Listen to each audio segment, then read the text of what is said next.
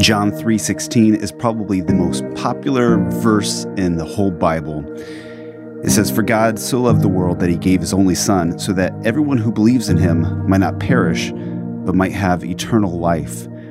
And when I read that as a father, I imagine myself sacrificing my son for somebody else, and it seems ridiculous. I mean, I might love you and want the best for you, but the idea of sacrificing my son for you is just an option that's not really on the table. And I remember a time where one of my sons was in the hospital, and it had been a long time, and he was really struggling, kind of hanging on for his life. Something went wrong with surgery after surgery, and we weren't sure if he was going to make it. And I remember looking at him laying in this bed, nearly lifeless, with all of these probes and needles poked into him, having gone through such extreme pain and suffering, and wishing that I could trade places with him.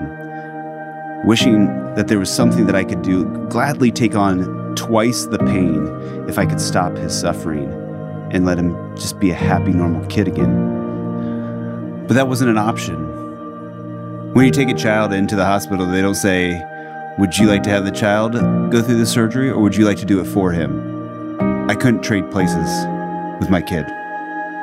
But God's all powerful. He can do whatever he wants. He can take our place.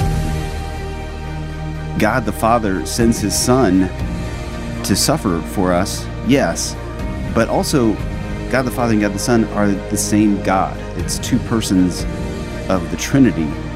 And so in a way, God is sending himself to sacrifice for us, his children. Jesus tells us to call God Father.